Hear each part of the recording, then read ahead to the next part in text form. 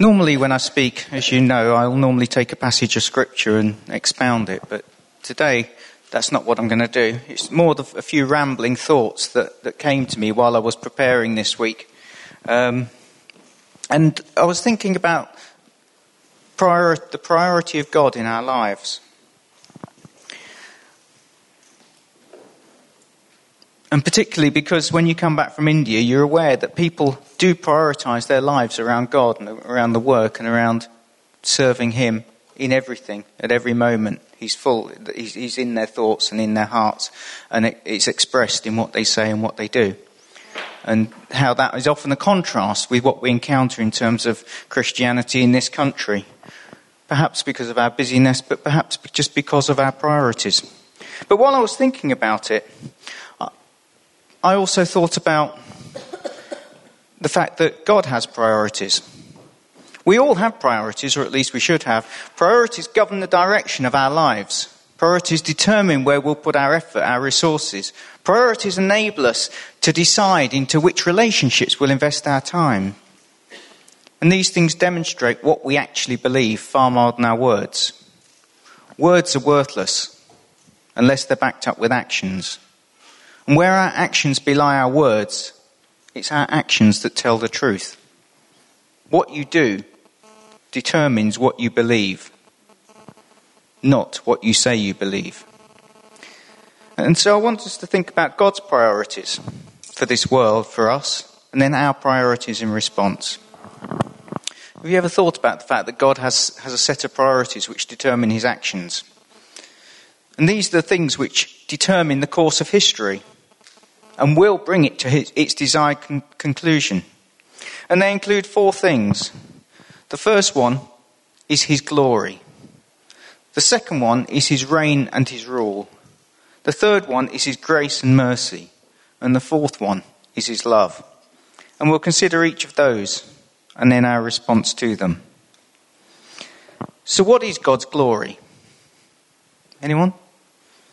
No, it's not a trick question, and I won't.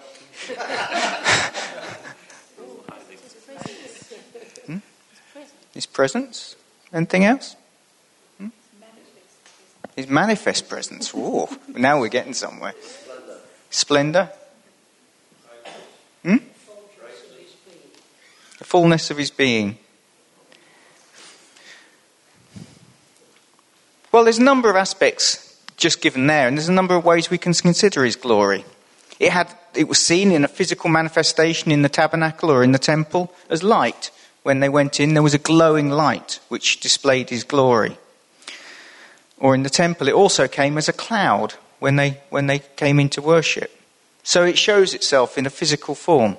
But the physical form isn't the glory itself.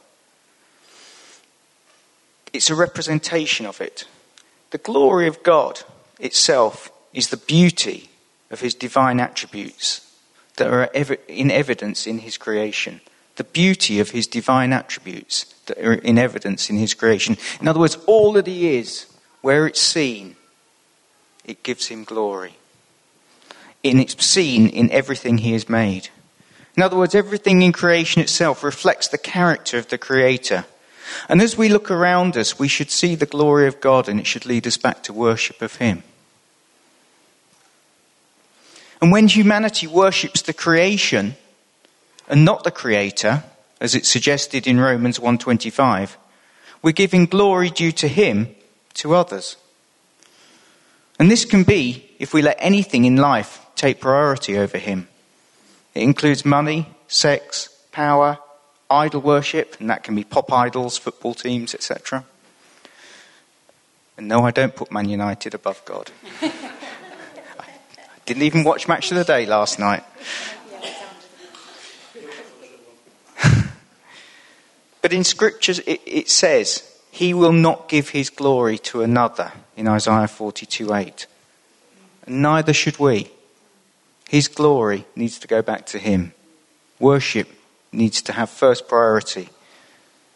You see, humanity itself, you, the people I'm looking at in the eyes, you are the pinnacle of creation. Do you feel like that this morning? You're the pinnacle of creation. You're the top one. You're that which God was aiming at from the beginning. Okay. You're made in his image. And even in our depravity, when we see acts of heroism, love, mercy and grace that reflect the character of God, they all point us back to him.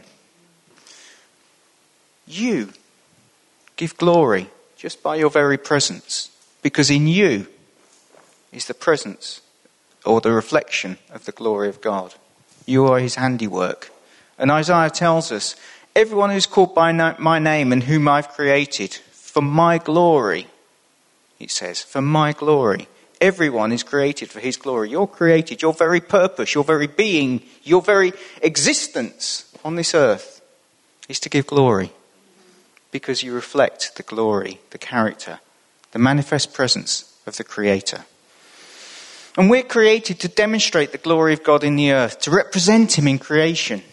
And it's still his desire that we should do so. And the more that we become like Jesus, the more that's the case. Now just turn with me to 2 Corinthians 4:18. See what it says there. 2 Corinthians 4:18.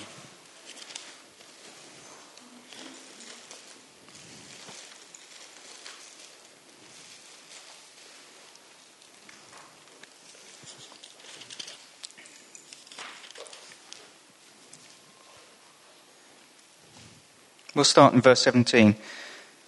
For momentary light affliction is producing for us an eternal weight of glory far beyond all comparison. While we look not at the things which are seen, but at the things which are not seen. For the things which are seen are temporal, but the things which are not seen are eternal.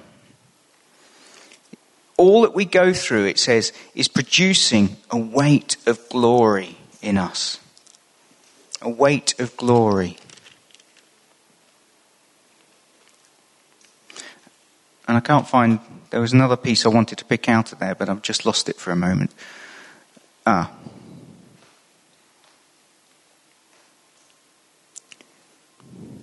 I can't see it. But it's saying, all that we go through in life produces that glory within us. It shapes us, it forms us, it makes us more into his image.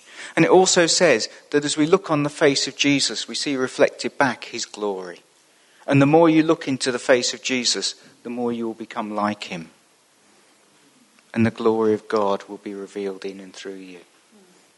So it's an encouragement. Look on Jesus often and allow the formation that's happening within you through all that life brings to bring out the glory of God. For God, glory is his priority.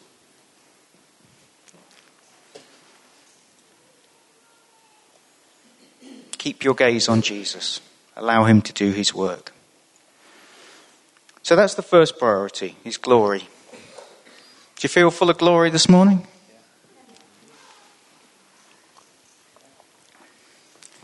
Well, know that you are. You're here to reflect the glory of God. Secondly, his rule and reign. In creating humanity, God gave us a role to fulfill, and that was to rule the earth on his behalf. It says it very clearly in Genesis 1:26 and to 28. Rule over the birds of the air, the animals, the fish of the sea, and subdue them. That was the role given to humanity in the beginning.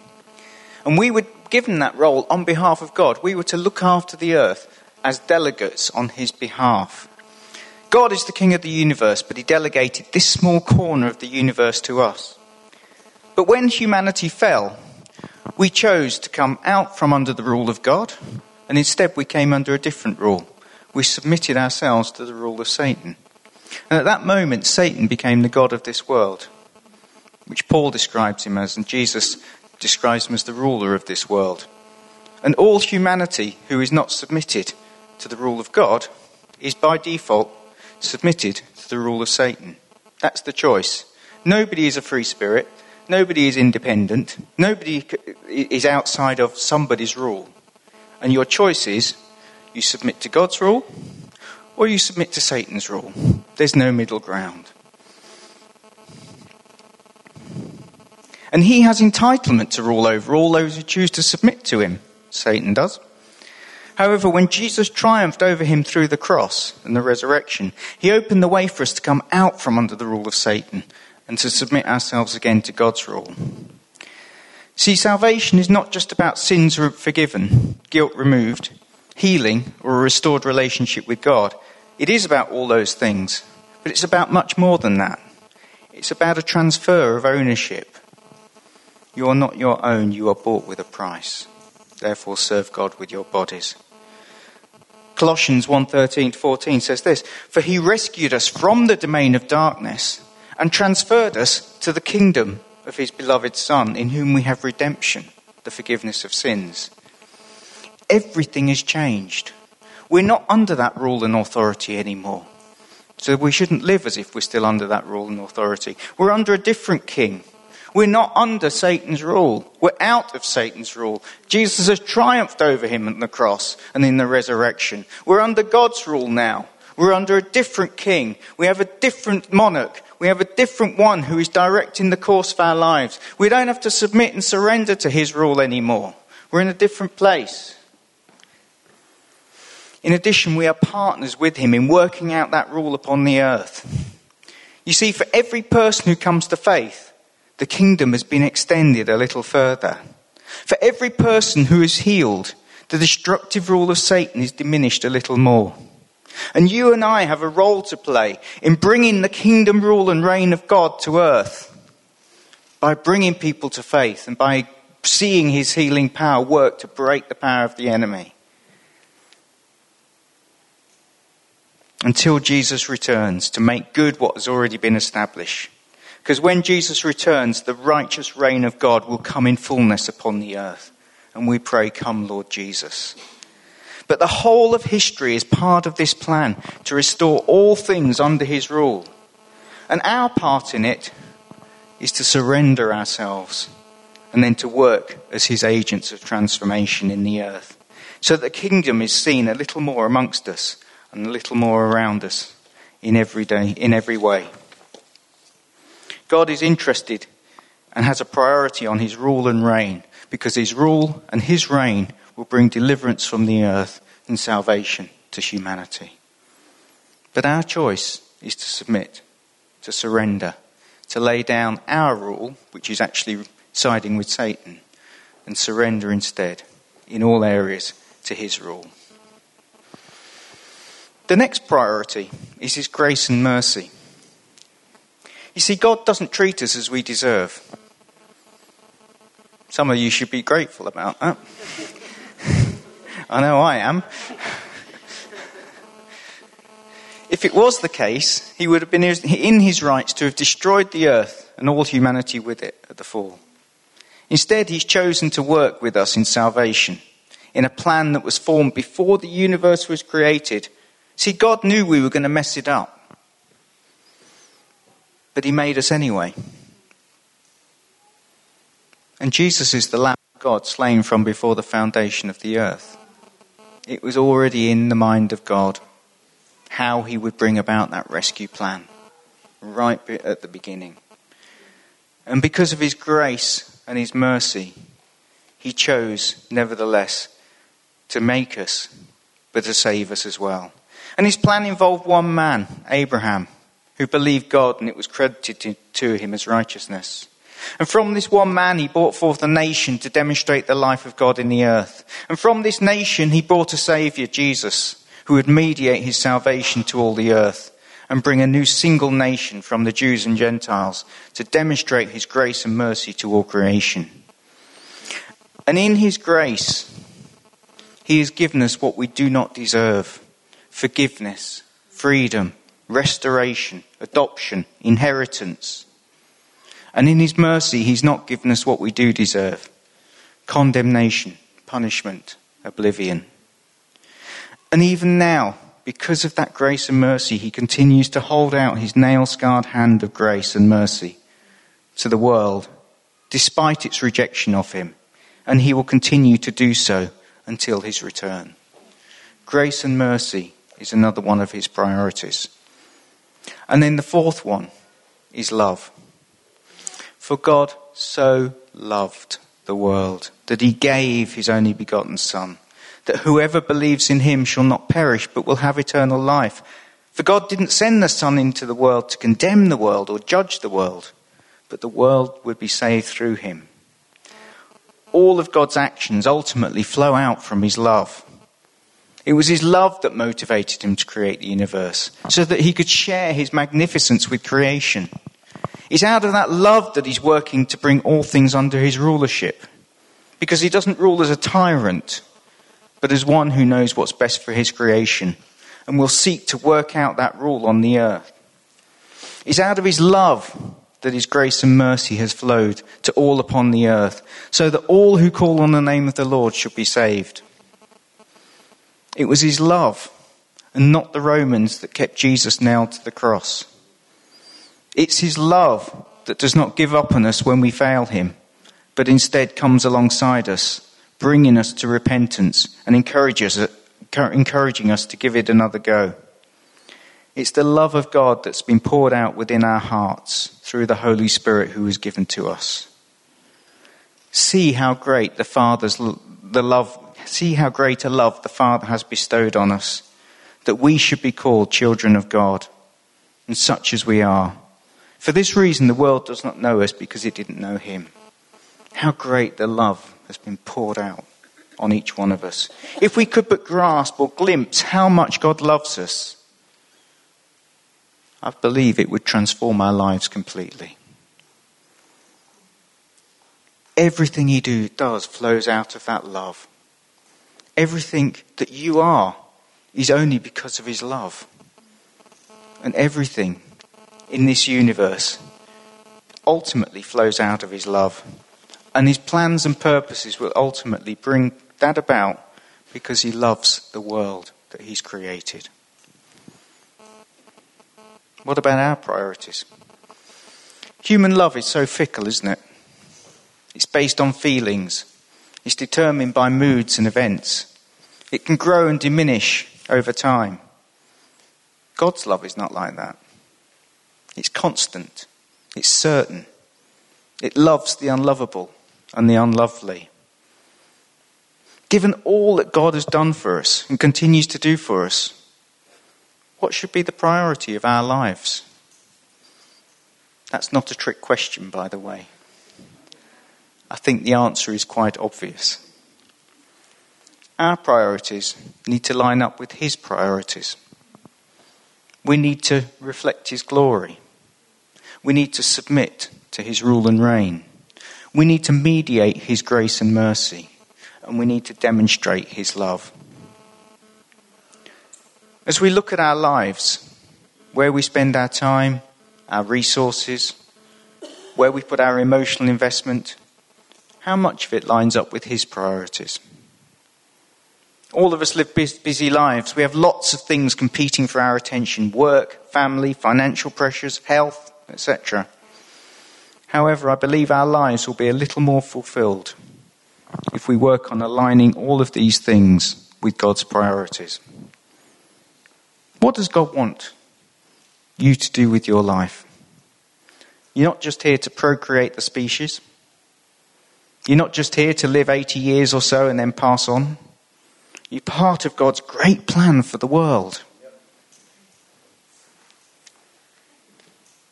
You're part of his great scheme to see that his kingdom come and his will done on earth as it is in heaven. I can only encourage us all to make his will our number one priority.